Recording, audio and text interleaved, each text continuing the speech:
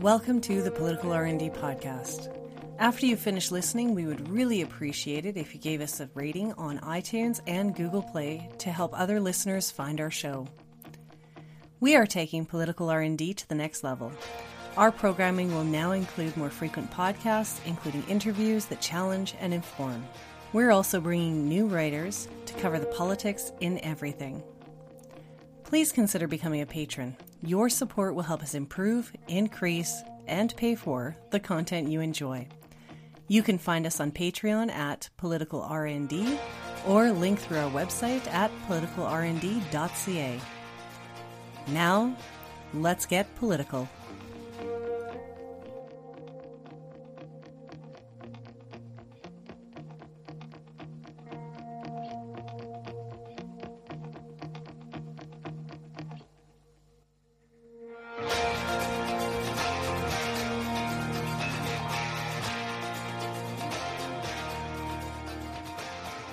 Welcome back to Political R&D. I'm Deirdre Mitchell-McLean. And I'm Mark Taylor. And today's episode is called Money for Nothing, because we are talking about the Canadian Emergency Wage Subsidy for political parties.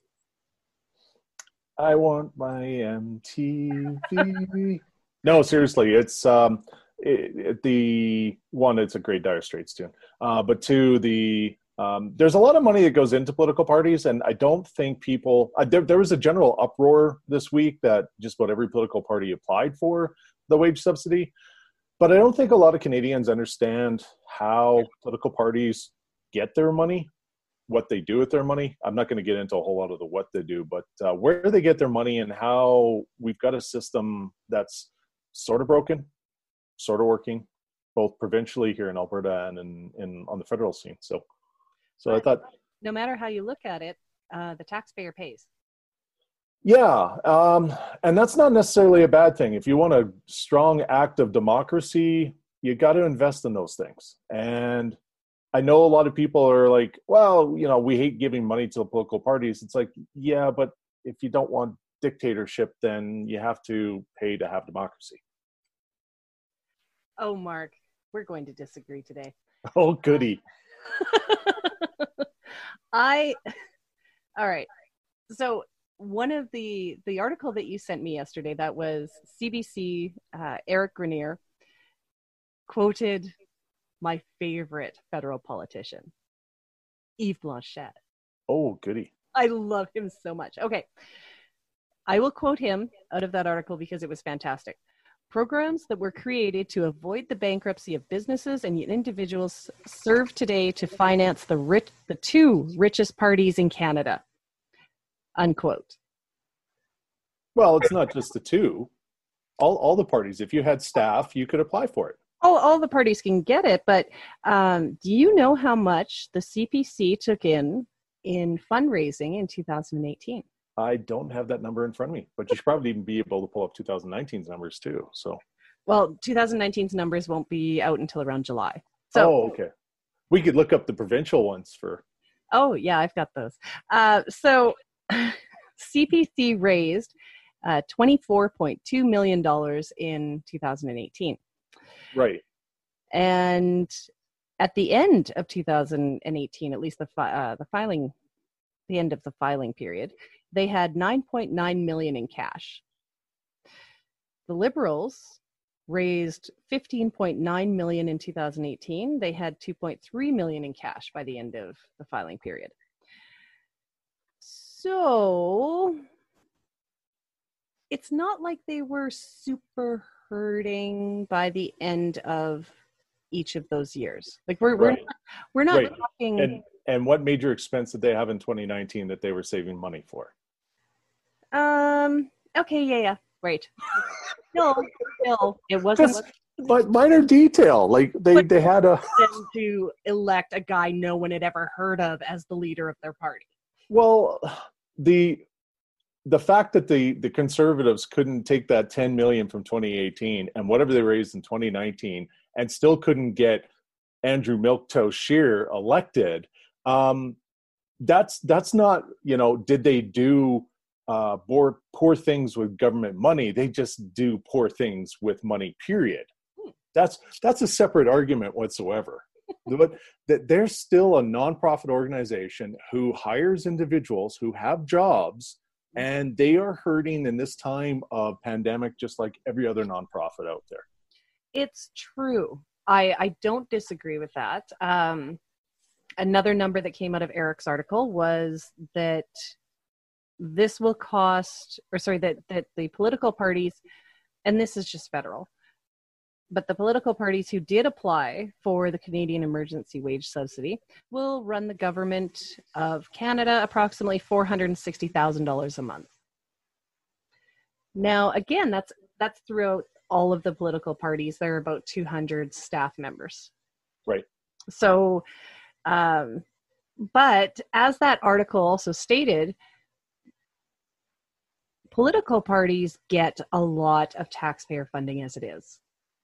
So even with the yes and no, actually tax write-off. But that's the thing, is that the parties aren't getting the money. Ooh, say what? You make a $400 donation to the Conservative Party of Canada. They get your $400. You, in return, as the taxpayer, get $300 back. The parties get nothing out of that from the government. So I am challenging your assertion as they get extra things, because that is one way they raise funds, is that there is a generous tax rebate for donors. Okay, so the rebate goes to me as a donor for bothering to give my $400 to the political party. Right. So that still benefits the political parties. I mean, if it didn't, it wouldn't be in every freaking fundraising email saying, by the way, right, donate this much, you get this much back. Right. But political parties also have very few other ways to fundraise. So you take a look at a charitable organization. A charitable organization gets a similar, not as good as we discussed on the lockdown happy hour this weekend, gets a similar tax benefit for their donors, but charitable organizations can, one, take from corporations, which now political parties cannot do, and two, they're allowed to use other fundraising means, be it bingos, working bingos as many volunteers do, casinos, a number of different grants and trusts and stuff like that are eligible for charitable organizations that political parties aren't. Yes, but political parties still spend a lot of money on fundraising. Well, so do charitable organizations.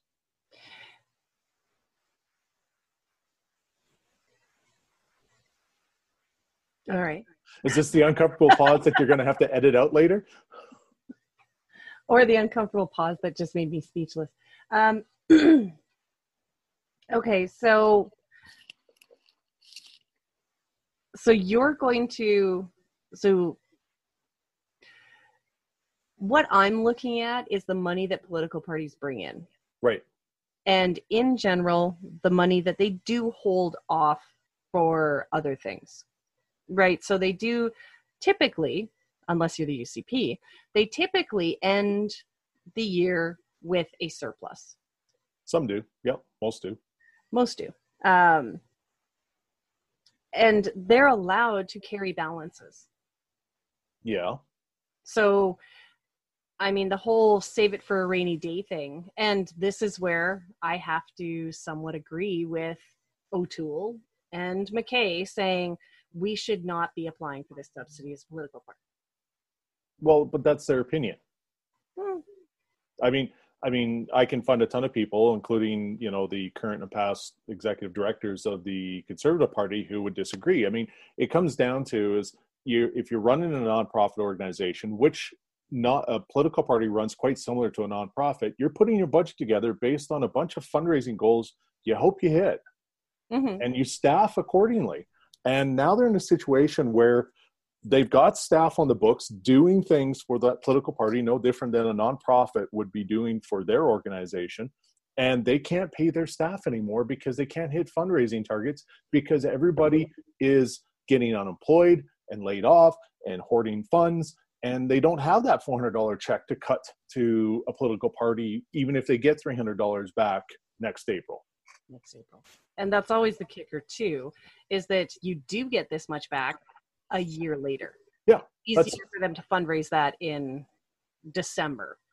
And that's why you see your greatest pushes from political parties and charitable organizations in December, because here's your opportunity to get your quickest turnaround. Hand us $400 on December 31st. And if you file your taxes, first part of March, you're only out that for 2 months. Yeah, which is, I guess, better. So the other thing too, so this runs the tax donations that are recouped, or sorry, the taxable receipts. What are they? Tax that you apply for at the end of the year. Oh, you get a tax receipt for that donation. So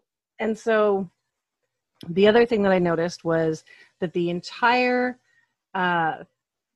federal, let's not call it a subsidy, let's call it a tax receipt. So tax receipts for the entire federal parties, all of them in Canada, equal $29 million, which is $1 million less than the Alberta War Room costs. Just throwing that out there. Well, I would say our Canadian democracy is well served by $29 million. I wouldn't say the $30 million that the War Room is spending has done a damn thing except piss people off. So I look at, I don't have those numbers off the top of my head, but what the Canadian budget's $44 billion a year? No, 44 trillion or something goofy. I can Google that in the process. But you're taking $29 million a year and saying, okay, this goes into, even if you wanted to add the actual, let's pay the MLAs and the staff and the political staff and the operational staff of our government, that's the price you pay to operate a government. And there, when you nickel and dime that. But what about when they're not in government? Well, we aren't a one-party state. If you want Putin for 16 years, that's a whole far with it. but you've got to have healthy political parties in order to have a healthy democracy. And if anything, we can look at Alberta and go, this is why we're in a one-party state here and have been for so long, is that we haven't invested in our democracy to the same level as the country has. Okay, well, riddle me another thing. Because I still want to disagree with you. Actually, all right, Enigma. So. Where I was like, no, I know that you're right, but I want to believe that, that it's wrong to do this. And I guess one of the things that bothers me is looking at how much money, and it's for a number of these parties, it is in the millions, the number of dollars that are coming into the party. I understand that nonprofits have expenses. I fully get that. But it seems to me like their expenses are really high.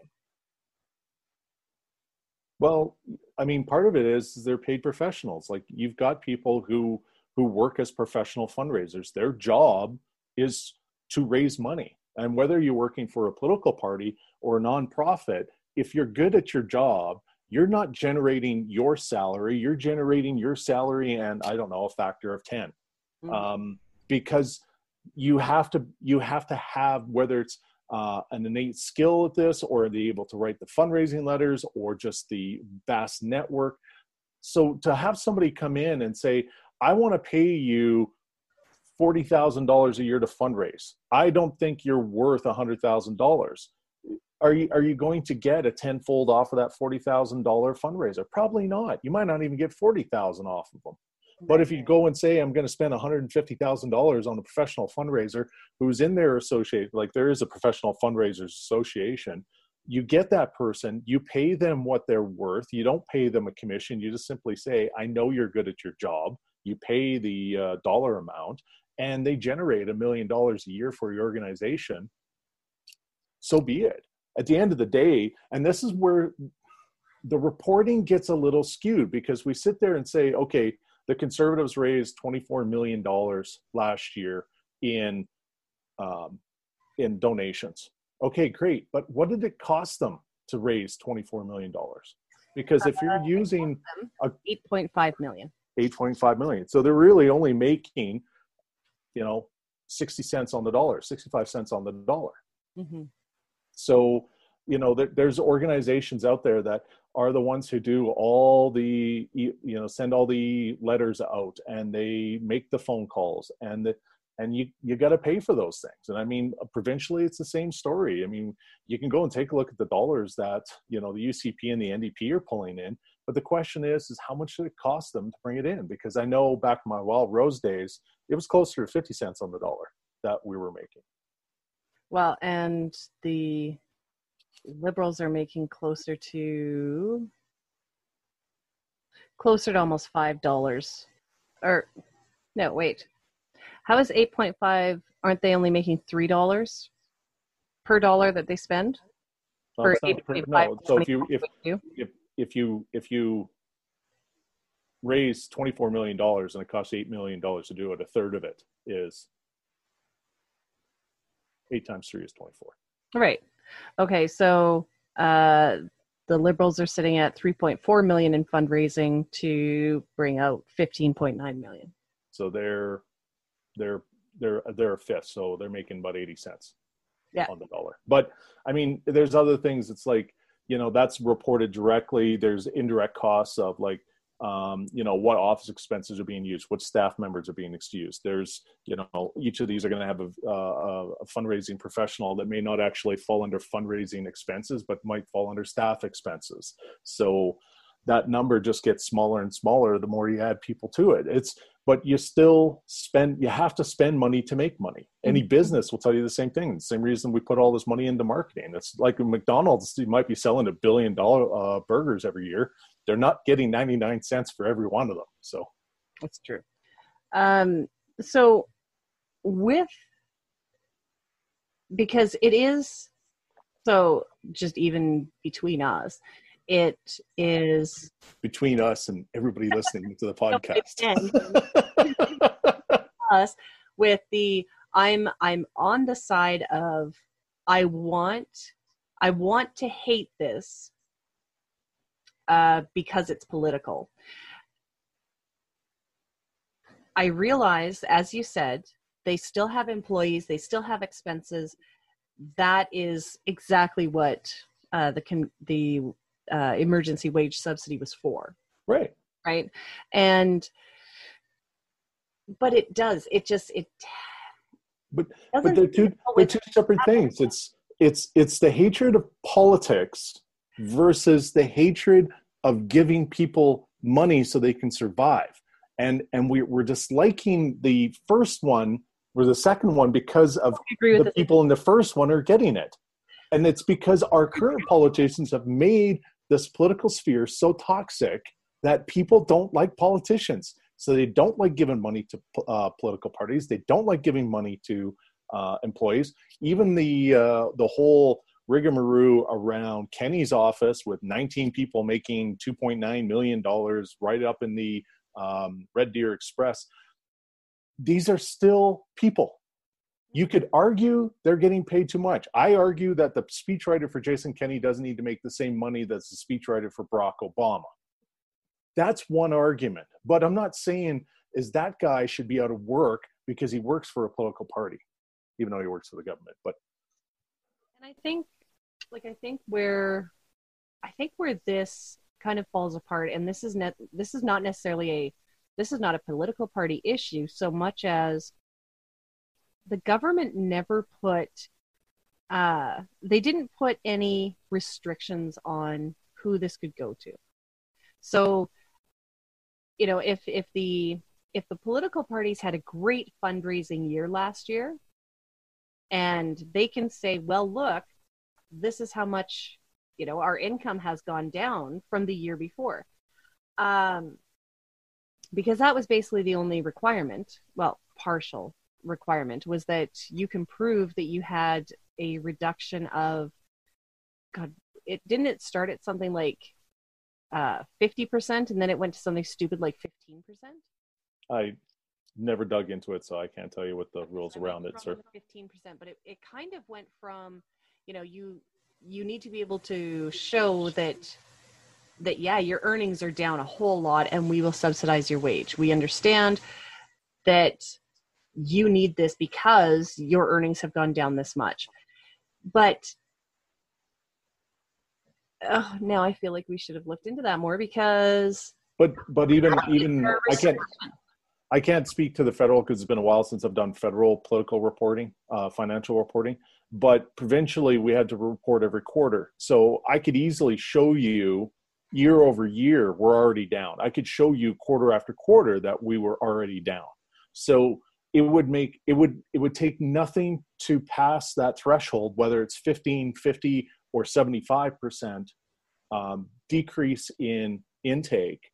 Mm-hmm. I could show you that our revenue streams were done, like zero, and away you go, and a fly. So it doesn't, I mean, those numbers are evident with every quarter that the political parties are supposed to report.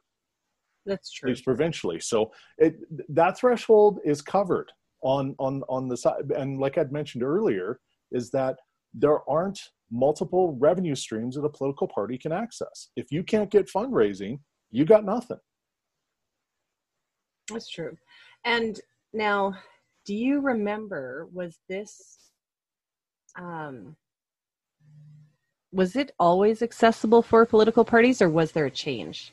Because the Alberta the UCP had come out in April saying if they can't access other revenue, they were in real trouble. And that was in April when they came out with that.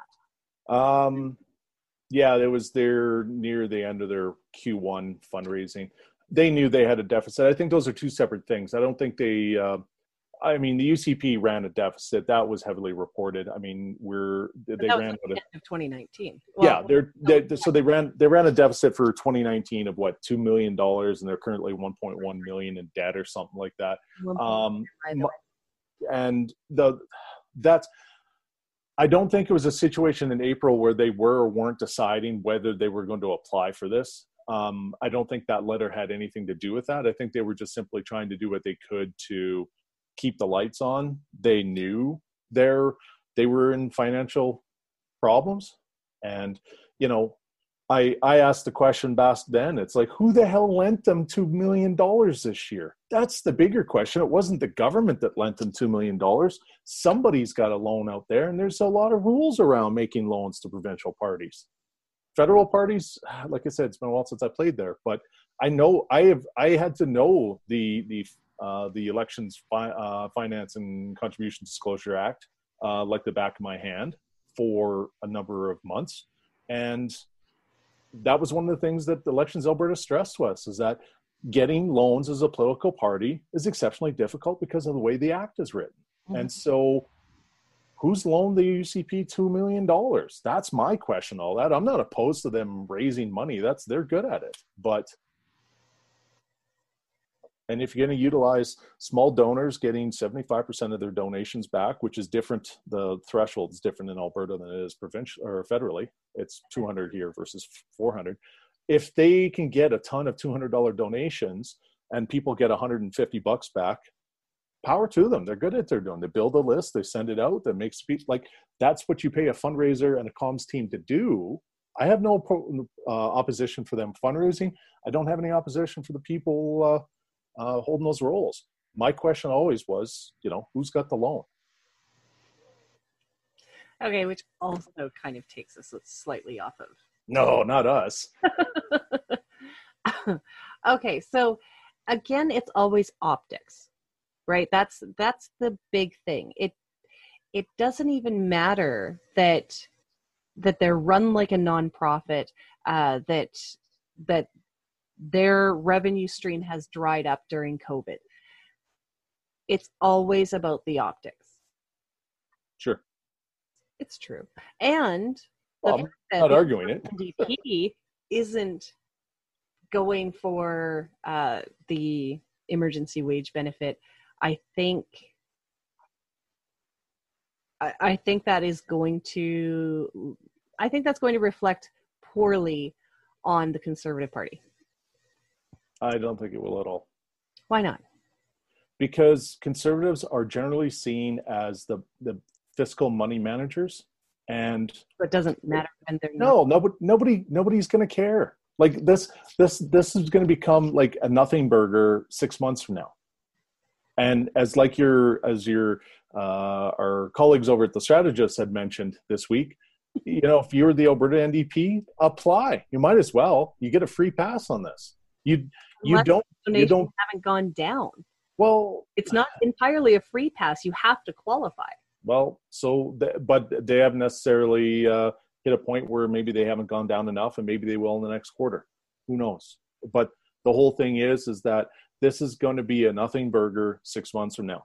The only way this causes any strife anywhere is with, as we talked about, those hardened, ideological ex-Wild Rosers who need a reason to say, why are we paying 8 staffers? Why are we overpaying in the Premier's office? Why is everybody lining up the trough and I don't even know about this trough?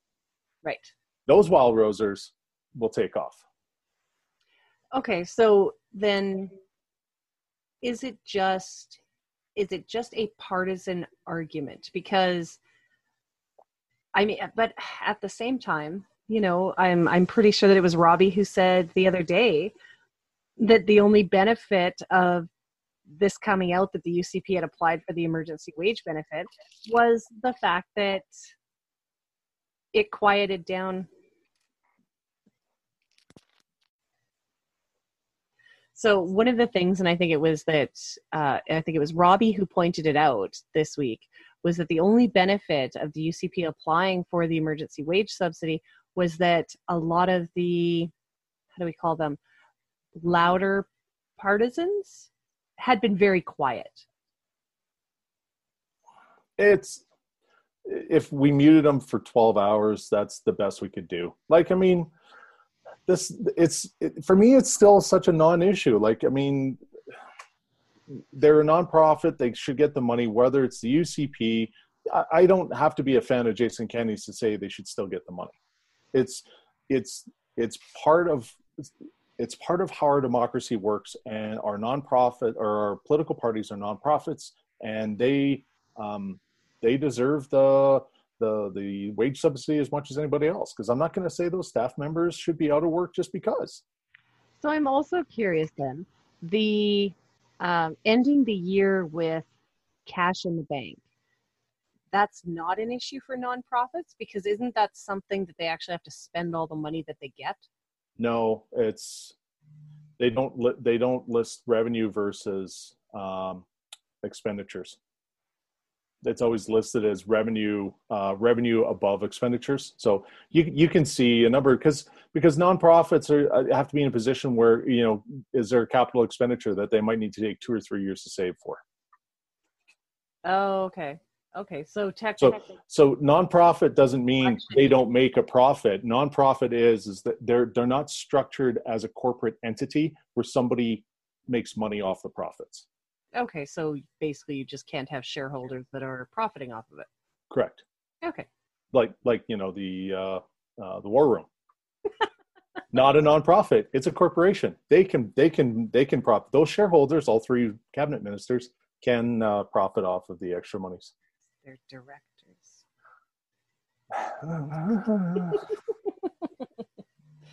All right. So does it matter that this is causing a bit of an uproar amongst the general public? Because that's something that, like, these inside conversations aren't things that people normally have. They don't look at things like, how much did they raise last year? And do I, it's a knee-jerk reaction to this political party has applied for it. That even came up with the original story about the federal parties that applied for it, was that the original title had said the NDP applied. Yeah, well... And then they found out, all the parties did. Yeah. So this goes back to things that you and I talked about before, is that everybody hates putting government money into things they don't use. They don't like. Yeah. So if you don't like politicians and you don't like politics, you don't like seeing your tax dollars going to political parties. Much like if I'm employed and I don't like money going into government career coaches, I don't like it at all until I'm unemployed and I need a government career coach. Like, we're horrible for that as a citizenship, that we don't recognize that there's certain things we need to pay for. Or there's certain things that certain people need, and that it's okay to cover it. Yeah. Like we don't look at ourselves and go, well, we're fortunate that we're not using healthcare, and that my kid doesn't need an educational assistant. And like, we don't sit there and go, I'm fortunate. We get upset when it's like, well, why does that person need it? I don't need it. It's like, well, because their circumstances are different. That's why. And it goes back to my point, is that political parties are a necessity within our democratic system, and we need to fund our democratic system effectively in order for it to operate effectively. So the whole thing about the per vote subsidy that Stephen Harper took out in 2015, right? Was that an effective way for parties to bring in money, for parties to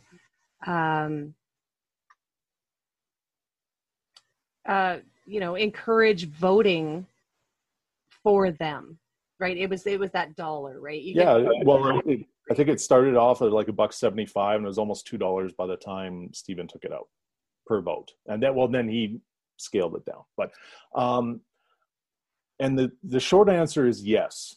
And this is why, is that, first of all, it's stable funding. If you're a political party, let's hypothetically pick the Liberals, or actually let's go the Conservatives. You just pulled in 6 million votes in the last election. Right.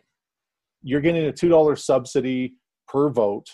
You've got $12 million that's coming in 4 equal payments through the year. You can bank on every quarter, basically $1 million a month for operations, whatever that looks like. That makes your life as the executive director of that party much easier, knowing that, okay, anything we raise as fundraising, we will put towards a war chest, special things, whatever, upgrade of whatever those things are. But I can count on, I've got $1 million coming in every month that I can put towards hiring staff. Right. Now people are going to go, geez, $1 million for staff, that's a lot. Yes, except for they got to have computers and a place to work, and like it's your general operating expenses. But you can run a good sizable political party on $1 million a month. Yeah, I would say so. but not only that, you could actually probably build a better national base than what the Conservatives have, because they could put more money into building. You could hire a full-time organizer or organizers to work the Atlantic provinces. You could hire, proper translators and the like to develop comms material for Quebec, because that's always an area where they do poorly. So if I'm the executive director, I'm looking at things like that going, okay, I can now start putting money into these things, because I'm not reliant on Alberta to pay for everything else. Because that's where most of their dollars are coming from. It is. Alberta was the single most, donated the single most amount of money out of any of the provinces. Of course, it went to the CPC at $4.1 million. Right. So those are the things what I'm looking at as an executive director, is that there's some stable funding that's coming in, and I can take fundraising. I don't have to go and hit my donors up every week to try and just keep the lights on. $24 million is a lot of money. So obviously those are some pretty good lights I'm keeping on, but I'm not having to go to that well every day. My donors aren't tuning out, and I need my donors tuning in. So when I put a call out for donations, it's going to be, hey, we're going to do the following things, or we really need your help doing this. Not, this is the issue of the day, and I'm trying to get an uproar, and you were in that part of the database, and so hopefully you'll send me $100. You can do more with less at that point and still generate. And so, that's and it benefits not just the big party. Like, I'm using the Conservatives as an example, but I mean, I saw it with the Greens. Was that this is part of the reason the Greens ran a full slate in 2004. Was that was the first year the vote subsidy was going to be there. And so Jim Harris, leader at that time, said, we're running a full slate of 308. And the party did, because that was, 308 back then. That's jumped up a lot. Okay. Yeah. But we knew that at that point, that $1.75, even if you only pulled in 1,000 votes per riding, that's 308 ridings. That's 308,000 votes you get. That if you're pulling in $1.75, you now got close to $600,000 in operating expenses. That $600,000 goes a long way when you're trying to build a national organization. Okay, and I don't disagree with that. And I actually like the vote subsidy. I like that. I'm not sure how I feel about the emergency wage subsidy, only because it's not quite clear who's actually receiving that. Well, this is one of those things where if all the parties were getting the vote subsidy, they probably couldn't have applied for the wage subsidy. So you're saying we could have, well, actually, would we have saved any money? I mean, what did we have? Voter turnout last year was 27 million people, so you're paying out $2 a vote. It's $54 million. So $54 million, but there was still the political contribution still existed. Sorry, it was 18.3 that pulled out, so your total would have been 36 million. Yeah. So that 36 million,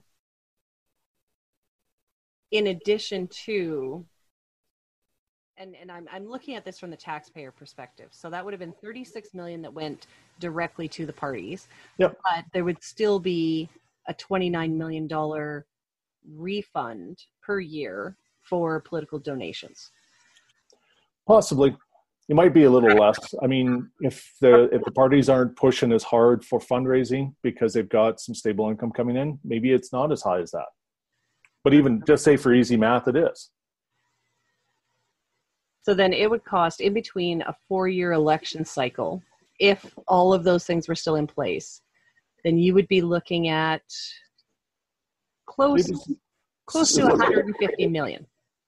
Well, you're 60 million, say it's 60 million a year. Why? Wait. Well, you said the 30 million for the rebates and 36 or whatever. So call it 60 million a year. So over 4 years, that's $250 million. Yeah, but they only get 36 million 1 year. No, they get it every year. That $2 subsidy was every year? Yep. Holy crap. Yep. Stable funding. Okay. That's all right. So I would expect, I didn't realize that was per year. So I would expect that political fundraising would actually be somewhat less based on the fact that there is that stable funding. Well, I mean, this is where you could start doing some fun things with, you bring in the stable funding, but then you put a cap on how much can be spent per year. Okay. So is that so then that would help reduce some of your fundraising targets, because you just simply say, okay, you're a political party, you can't spend more than 25 million in a year, including election years. Okay. So even though you pulled in your stable funding, pulled in 12 million a year, Conservatives, you can't bank it all and just spend $50 million in an election year. You can only spend this much. Yeah.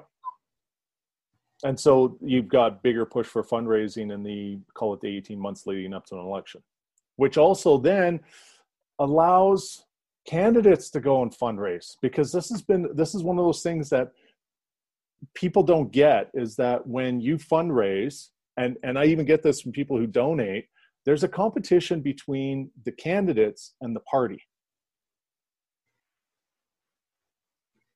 For what?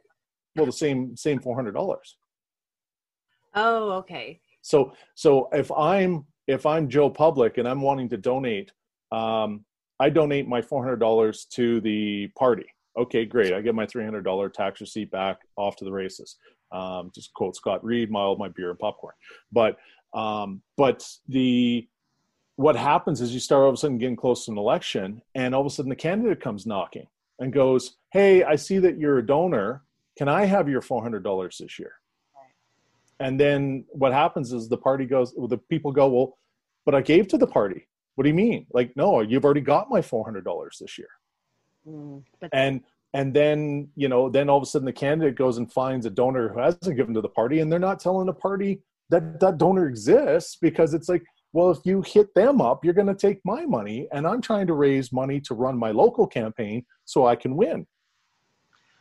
Okay, and that also came up while I was looking through them. So riding associations are counted separately from the party. So the party, the CPC in 2018 raised $24.2 million. Their riding associations raised $4 million. And so that went directly to the riding associations. Ouch. Well, the Liberals were only 0.6 million ahead. Yeah, but that's 338 of them. Yes. 4 million divided by 338. That's not a lot of money that's going into the local coffers, because that's who's buying the signs and buying the pamphlets and renting that local office space and all those things. That's all being done by the local candidate. So there becomes an internal challenge for a political party, is like, does that $400 go better nationally or locally? Well, it's a case-by-case basis. If you're trying to build up the national brand so that you can get that per subsidy vote going up, well, obviously you want to have more of a national exposure, but you might have some local candidates who get elected. That getting elected MPs does help with building the national brand. So then, there's this pull and tug of where does the money go? But the donor rarely knows the difference, and they shouldn't have to know the difference.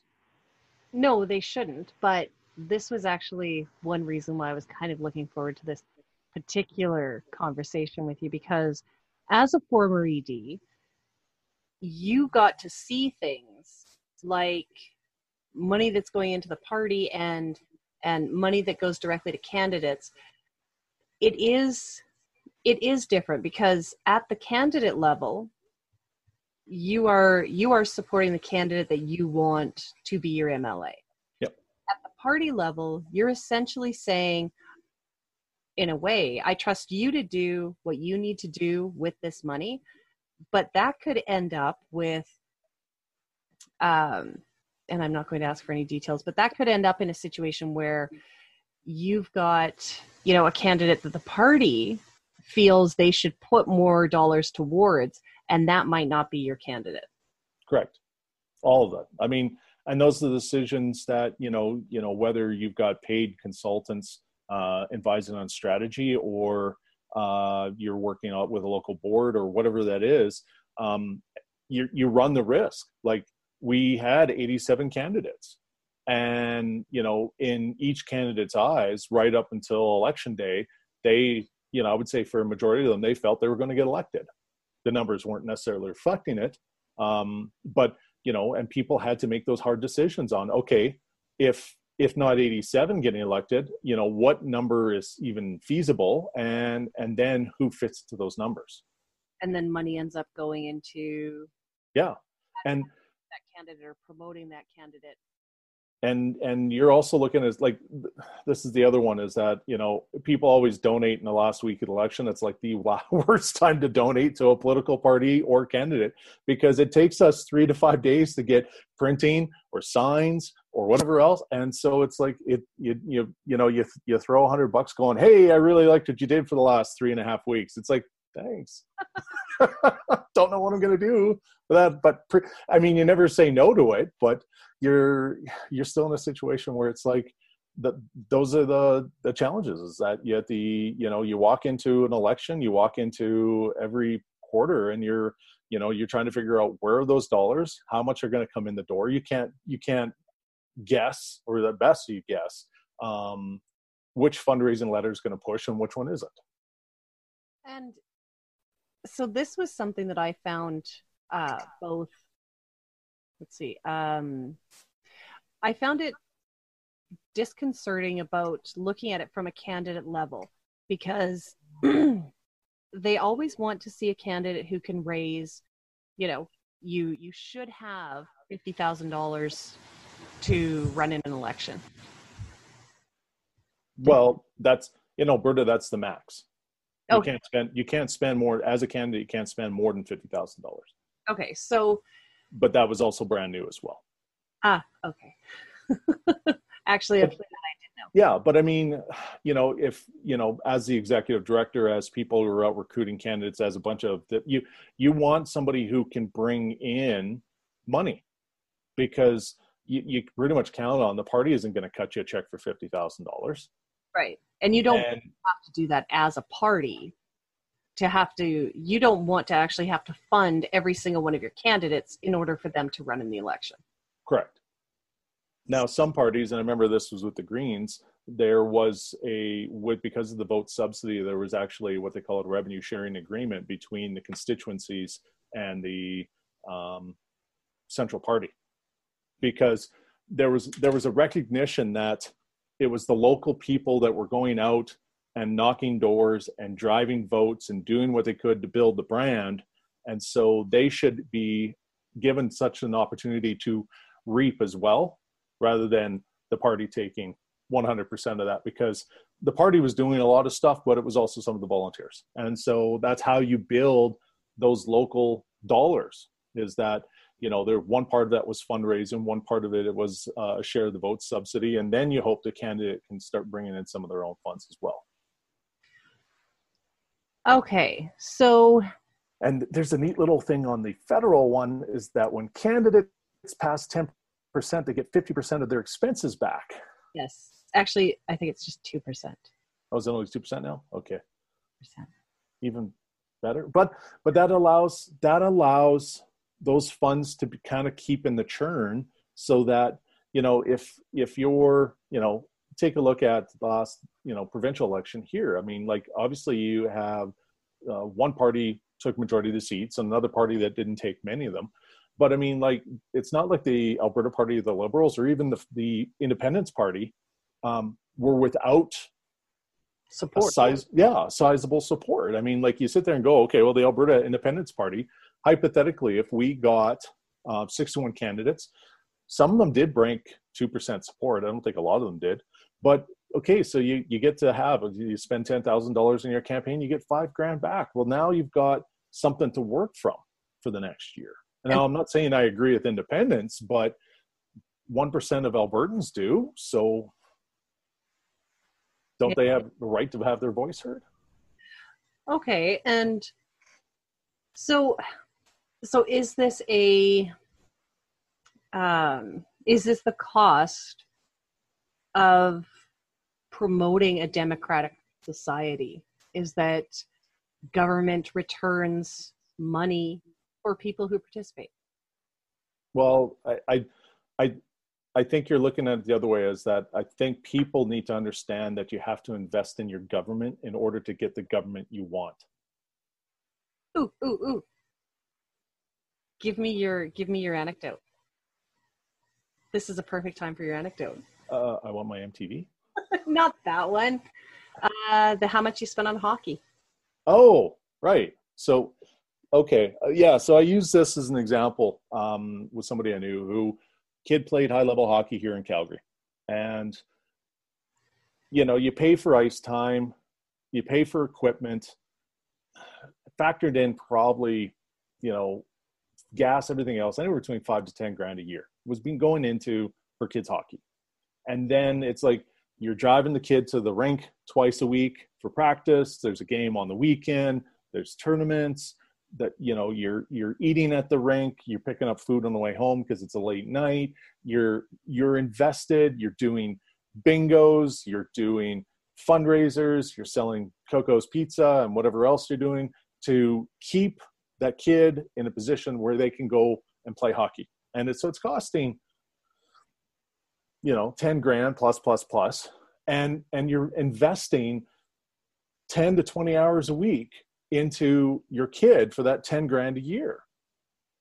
Yet when people look at their politics, they just cut a line off of their check that could be, you know, in the neighborhood of 20, 30, 40, $50,000, depending on what you're making, that you're paying in payroll taxes, you're paying for a GST, you're paying for property tax, you're paying all these taxes in the tens of thousands every year.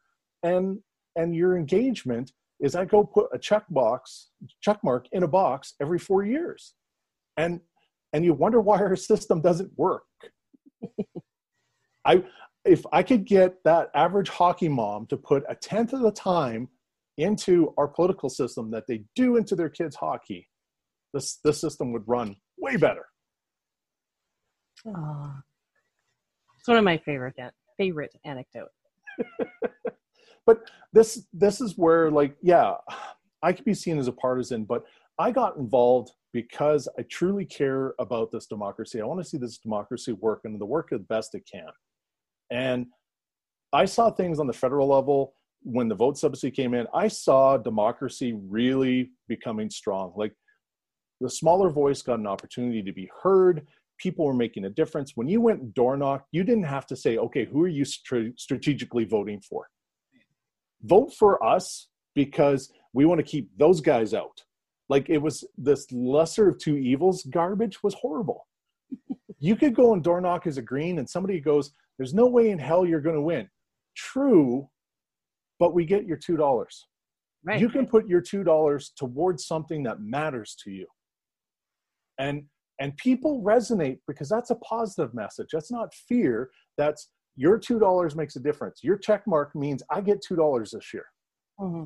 And that resonated with voters, that I didn't have to go and close my nose and just blindly vote or just not show up because I'm so disgusted. They can go, hey, you know what? Buddy came to my door. That's worth $2. I'll go give him my $2. I had to give it anyway, so why not give it to the guy that actually made an effort? And so that's where I saw great things happening. And it's unfortunate that vote subsidy went away. I would like to see Albertans put more effort into seeing a democracy grow here, because this has been the problem for pushing now 50 years, is that we keep going one party state, one party state, one party state. Progressives all cheered when we got a progressive, and they were hoping that they would become the next one party state. That didn't happen. And now we're back into potentially another one party state, which whatever. But it doesn't mean our democracy is maturing. We need to have lively debate where people aren't trying to game the system and push things through ministerial orders, where no riding is technically safe, and that, you know, the government flips on a regular basis so that we can have a vibrant democracy, because the ideas are constantly being pushed, not just the same thing over and over again. And everybody only gets involved with one party because that leader becomes premier, and we don't really care about the rest. Even if, I don't know. I didn't realize it lasted for 4 years. I thought it was only 1 year. But I mean, it still comes down to, it's a two-pronged thing. You give them the nearly $10 over 4 years, whatever. It still comes down to, what are they doing with it? Like, you know, do I agree with the Communist Party? No. Do I agree with the Marxist-Leninists? No. Do I understand why there's two separate ones on the federalist level? No. But, you know, one party got 4,100 votes, the other one got 3,900. So, like, if they got their shit together and could put down the sabers of the various types of communism, they could have a combined, you know, $16,000 a year. Use that to build a legitimate case on why you should be elected. I'm fine with that, because, I mean, there's a portion of the population who thinks that's appropriate. Obviously, 8,000 people voted for it anyway. You know, do we give them another give them $16,000 a year to make a better case. Sure. Will they do it? Probably not. But that's the way of democracy works. You don't have to agree with it all, but you have to make sure that the arena is solid. Okay. Like here'd be the analogy, especially seeing that we're now talking that Edmonton's going to be a hub for the NHL. How would everybody feel if we had a NHL that's like, okay, we're going to have an NHL do really well, but only the Toronto Maple Leafs and the Carolina Hurricanes are going to get money to put a payroll together. And it's like, well, but I like the Calgary Flames. Well, too bad for you. Like, no, like you these teams, there is revenue sharing amongst the league, amongst the teams. There is, things put in place that there is an equality put in, and people enjoy it because we get quality hockey. So why can't we do the same thing with our political organizations?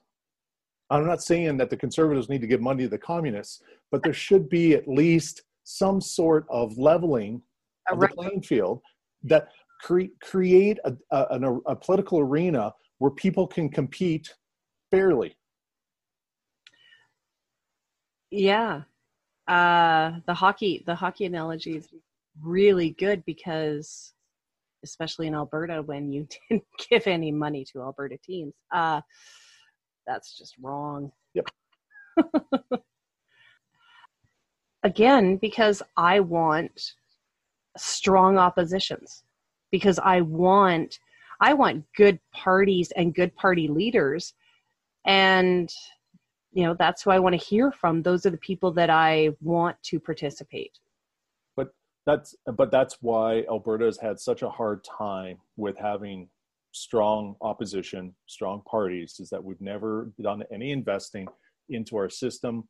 We made it okay for the longest time that corporate donations could go to the PCs and nobody blinked an eye.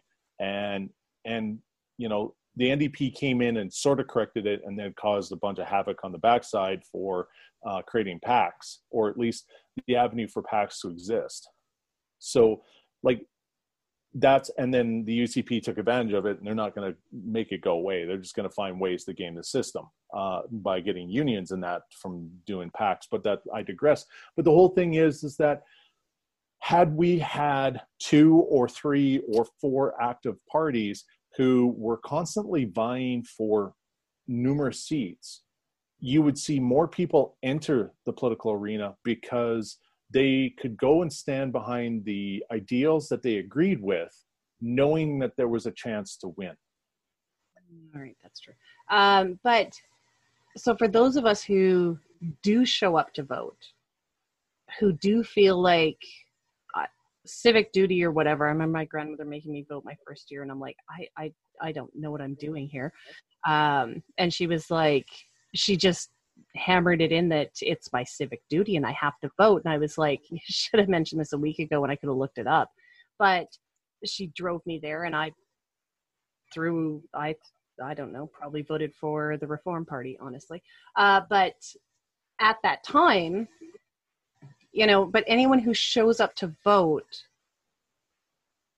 in a way, they're almost saying, sure, take $10 of my tax dollars and give it to these parties over the next 4 years. Yeah, because really, at the end of the day, what's $10 of all the taxes you pay? What's $10?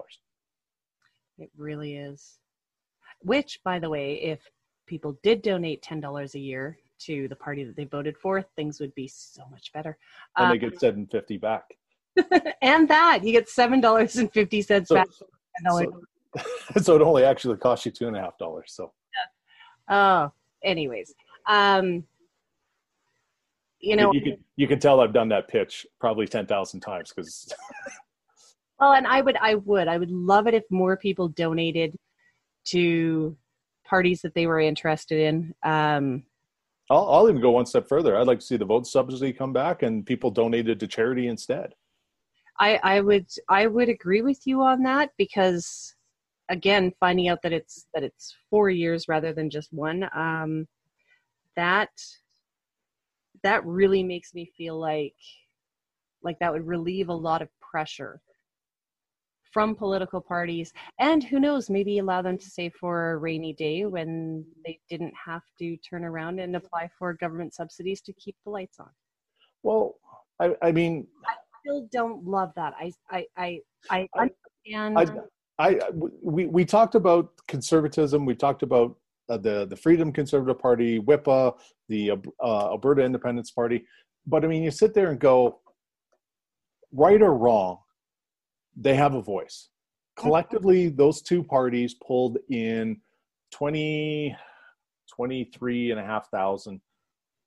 Is it worth nearly $50,000 a year in funding that party because nearly, 1% or 1.5% of the population thought that was a good idea? Well, maybe.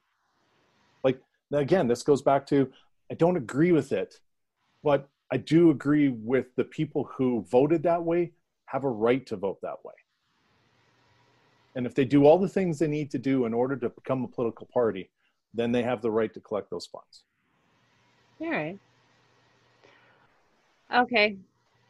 I now really disagree with our title, which Well, it still is money for nothing because people give money to political parties and they get nothing back. Well, you're not buying a service. You're not getting a piece of art. You're not enjoying some public space. It really is. It's money for nothing, especially if you consider that maybe your team didn't win. Yeah, then it's especially money for nothing. All right. I think that is a good place to leave it. Mark, as always, thank you. You're welcome. Looking forward to hanging out with you on the Lockdown Happy Hour. Oh, yes. And we have the unelectables this weekend. We've got Kirk and Joey. I'm very excited for this one. A lot of Y chromosomes, but I'm okay with that. Well, not only that, but there's a lot of nerd chromosomes that will be coming as well. So you're gonna be like eye rolling probably more than you've ever done in any episode previous. And of course, by that you're talking to people listening to this and not me, because I'm going to nerd out and enjoy it. Thank you for joining us for another episode of Political R&D. Don't forget to give us a rating on iTunes and Google Play, and please consider subscribing on Patreon for early access to episodes and more at Political R&D.